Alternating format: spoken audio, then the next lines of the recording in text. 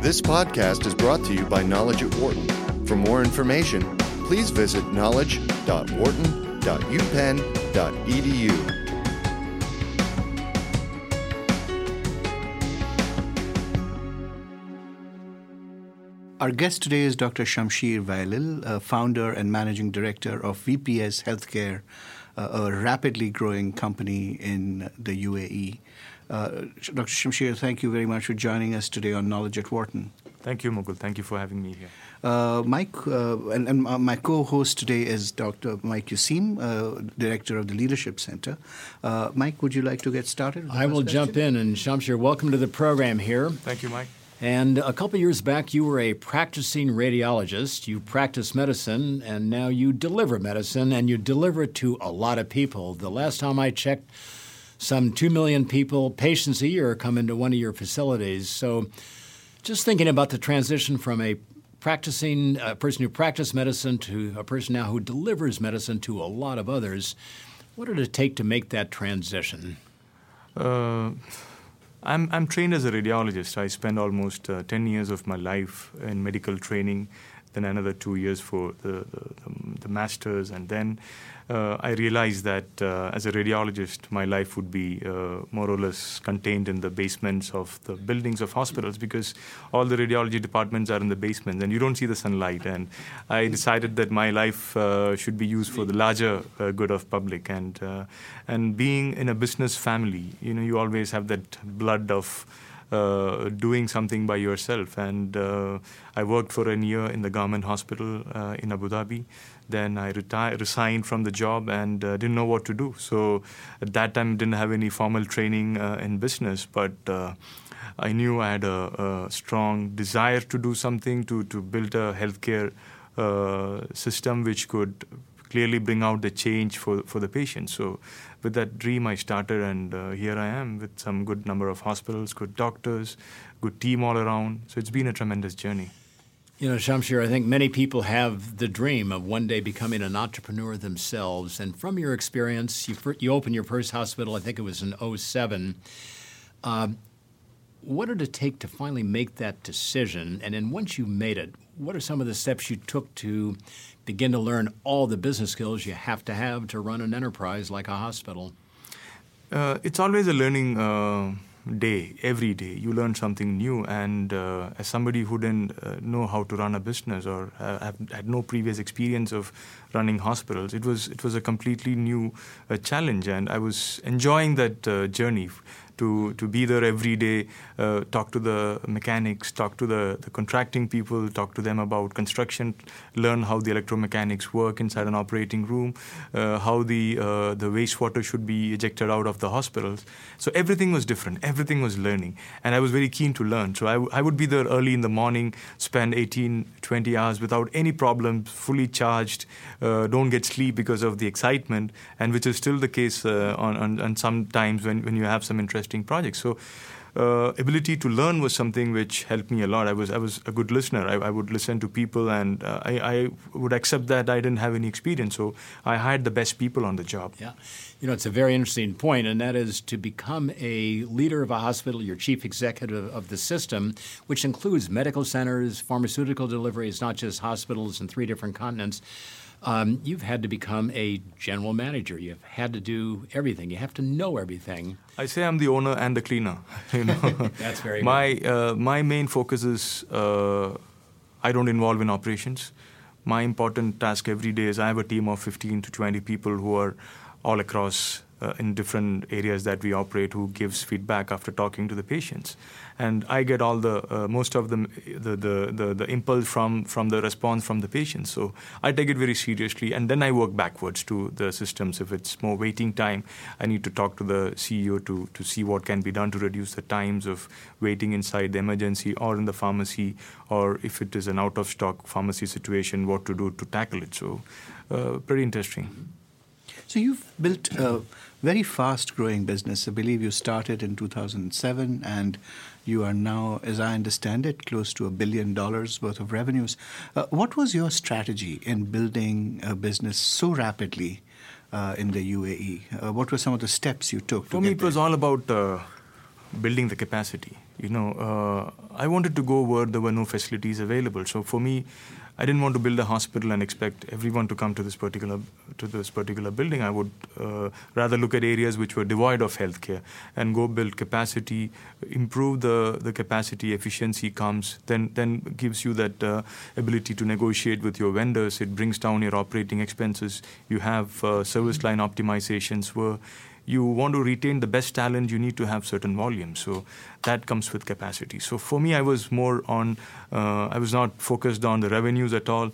I knew if I focus on the quality and get good doctors, that would bring me the revenue. So we went in for the accreditations. We got the US accreditations to start with.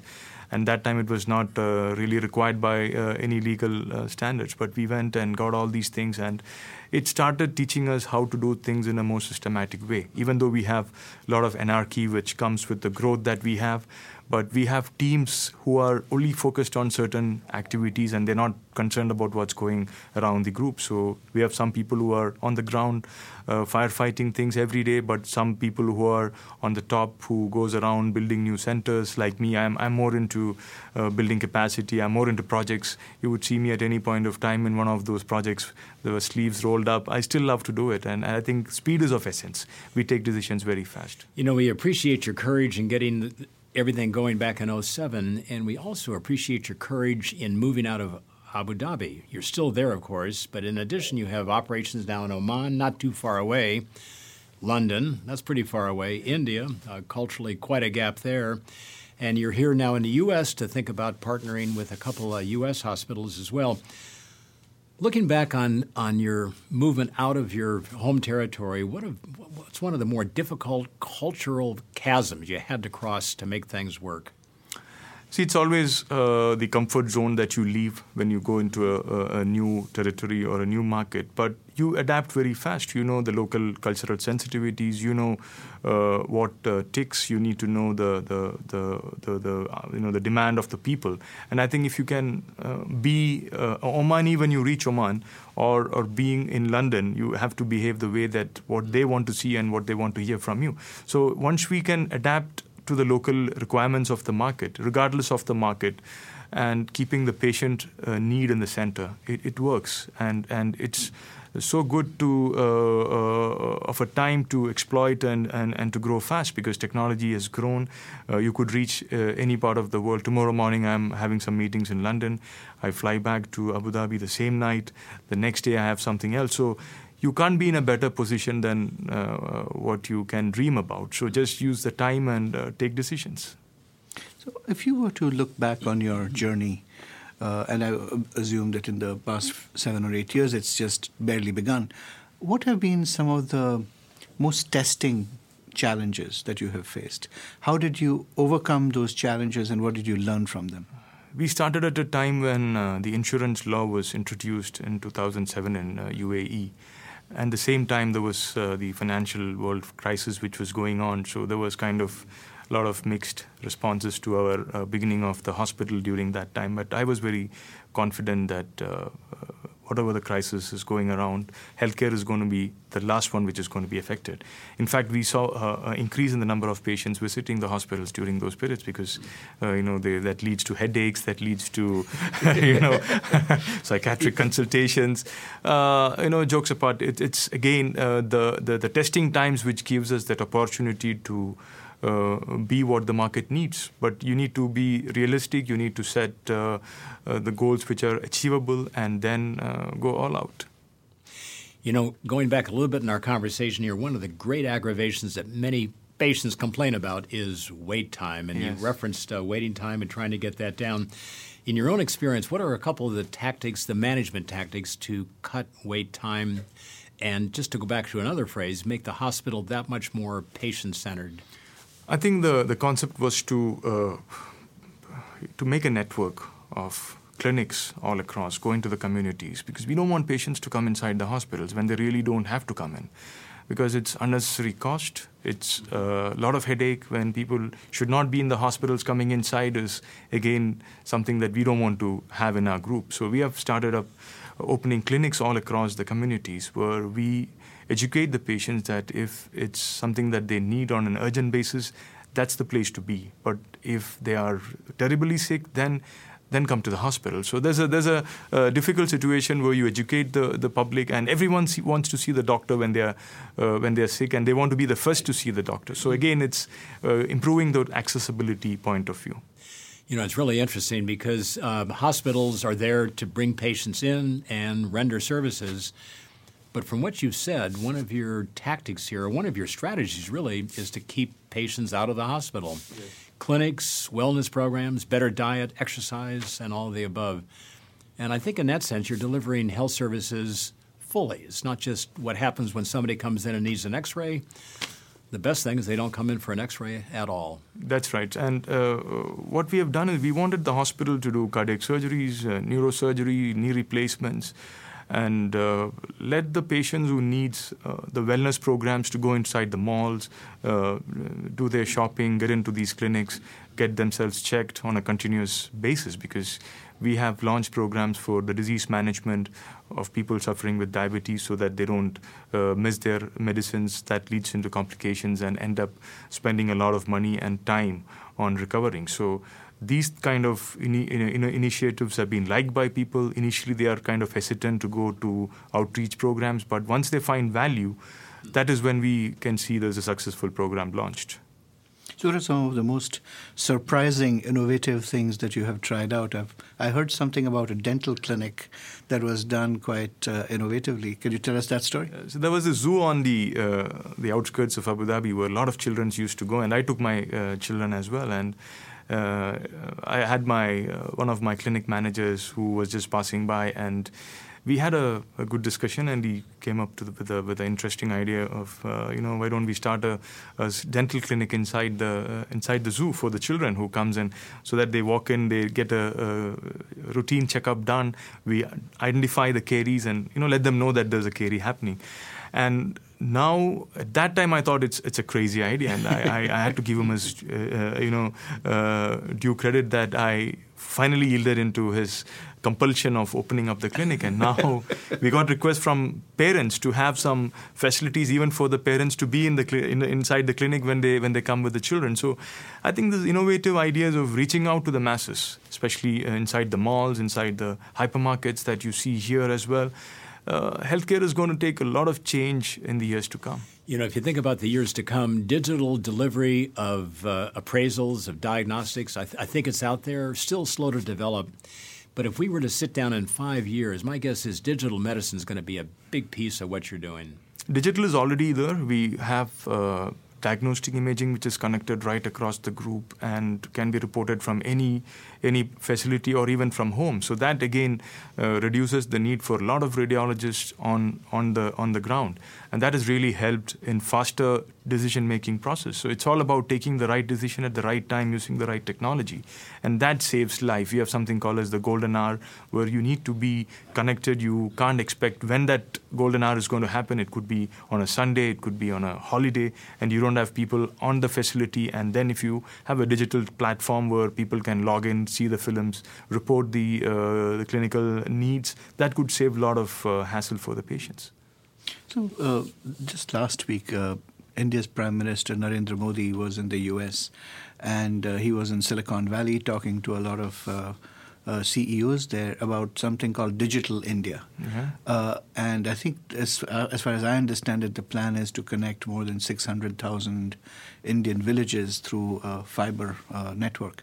What kind of opportunities would this provide, do you think, for healthcare providers, especially to people at the bottom of the pyramid who traditionally don't have access to healthcare? I think this could lead to a lot of two-way communications when it comes to healthcare delivery. And to reach out to these areas are very difficult. They have their own logistic problems to reach out, to take the best of doctors to those rural areas. It's like next to impossible. So if you have the connectivity, then you have things like telemedicine, which could be used. We could have a lot of information passed down to these public in their own languages. So I think you could have a lot of two-way communications. You don't have to wait essentially for a complication to happen before they could talk to help. They could talk to somebody who can give them the help to overcome the situation. For a person like yourself, going back to, let's say, 06 and 07, you were a professional radiologist, but inside you there was the entrepreneur and the business person. And for our listeners and our readers who got that entrepreneurial bug somewhere that one day may be more out and more recognized, what advice would you have from your own experience on that kind of a transition? I think it's all about that the listening to your heart, your gut feeling, and what you like to do. And I think that's what's very important. I remember when I was doing my training, I always used to think of a day when, I could have a hospital, treat a lot of people. That was always inside the heart. And there was a time when it came and I have to break the mold and come out of it and follow my heart. And there's no regret, because for me at that point of time, the decision was there was no point of return. And I can't go back and do practice. So, I think I would advise a lot of youngsters to come forward, to be in healthcare, especially because the world needs a lot more healthcare than what it is right now. And there are a lot of good things that you can do to make money, to do good for the people. There's a lot of corporate social responsibilities that you can do, and the world needs a lot of people from here. Give it a try. Yes, why not? So one of the key attributes of any good entrepreneur, and I think you referred to it somewhat in your previous answer, is the ability to pick the right team. I was listening to Mark Zuckerberg from Facebook talking about how he selects people who are his direct reports. And he said, what I look for is if I am willing to work for that person, then I hire that person to work for me. What do you look for in your team? For me, it's about people with the right attitude, the people who don't feel that they've done it all, they have seen it all, who would still have the fire in their belly, something to prove, and, treat people with a lot of respect. And for us, we always had an issue with job descriptions. When I remember the first CEOs that I hired and they asked me for a job description, and I said that you tell me what you can do for us. So that was an approach that I've taken, and I still follow that. And I used to call a lot of the top directors when they join, I used to call them personally on a disguised name so that I get a good first-hand experience of how they are with people at a lower level. So kind of freestyling when it comes to recruiting senior people. They need to be people-oriented, people-driven, yet taking decisions and not afraid of the eventualities. And looking back over the 8 years since you founded the hospital itself, could you pick out an incident or a decision or a time that seemed exceptionally challenging? And just walk us through what happened and what decision you reached. Because we keep taking these tough decisions on a on a daily basis. But some of the decisions were we have to build a tertiary care hospital, and we were given a real estate building, and we were only given 10-15 days to decide whether we need the building or not. And it was a commercial building at that time. So we brought some consultants from US. They came and said it's not going to be possible. And that was a very difficult moment. And then I remember one of the local architects on the site, he gave me a solution for cutting across the vertical transportation, and that was a challenge. And I have to completely trust on him to take that building, which was something like a 200 million project. And looking back, that's something of a feather in our cap, and it has done extremely well. The hospital, which looked like a hotel, feel like a different environment altogether. We have gourmet kitchens inside. We have the music playing all the time. People come in to have a cup of coffee. So that's the building. Just a quick observation on what you've said with a question to it. A lot of learning what you do now, you've learned by doing it. You went out, you made a decision. Should we open up a clinic at a zoo? I don't know, but let's try it and see what happens. You call it paid experience. Some of it works, some of it works, some failed. We had closures, but we learn from every mistake. We try hard not to repeat the mistakes, but eventually, keep doing the same mistakes. But again, it's the 80-20 rule. The 20% of those things which clicks very well compensates everything. Yep. So we have, I think, about a minute or so left, and I wonder if I can ask you to do a little bit of crystal ball gazing. Where do you see you and the enterprise going versus the next 7 or 8 years? You've already come a long way during the past 7 or 8 years. What's next? We want to go global. We want to be in a lot of more markets than what we are right now. We want to provide a lot more advanced care for the less privileged across the world. We have manufacturing activities. We are getting very strong into the manufacturing activities as well. So what we feel is that we have to build a healthcare ecosystem where we have an integrated healthcare delivery approach where we control the various aspects of healthcare delivery, right from patient care, the logistics, supply chain, the pharmaceuticals, the back end, the IT, the home care. So we feel that that's where we need to go. It's a long journey. For more business news and analysis from Knowledge at Wharton, please visit knowledge.wharton.upenn.edu.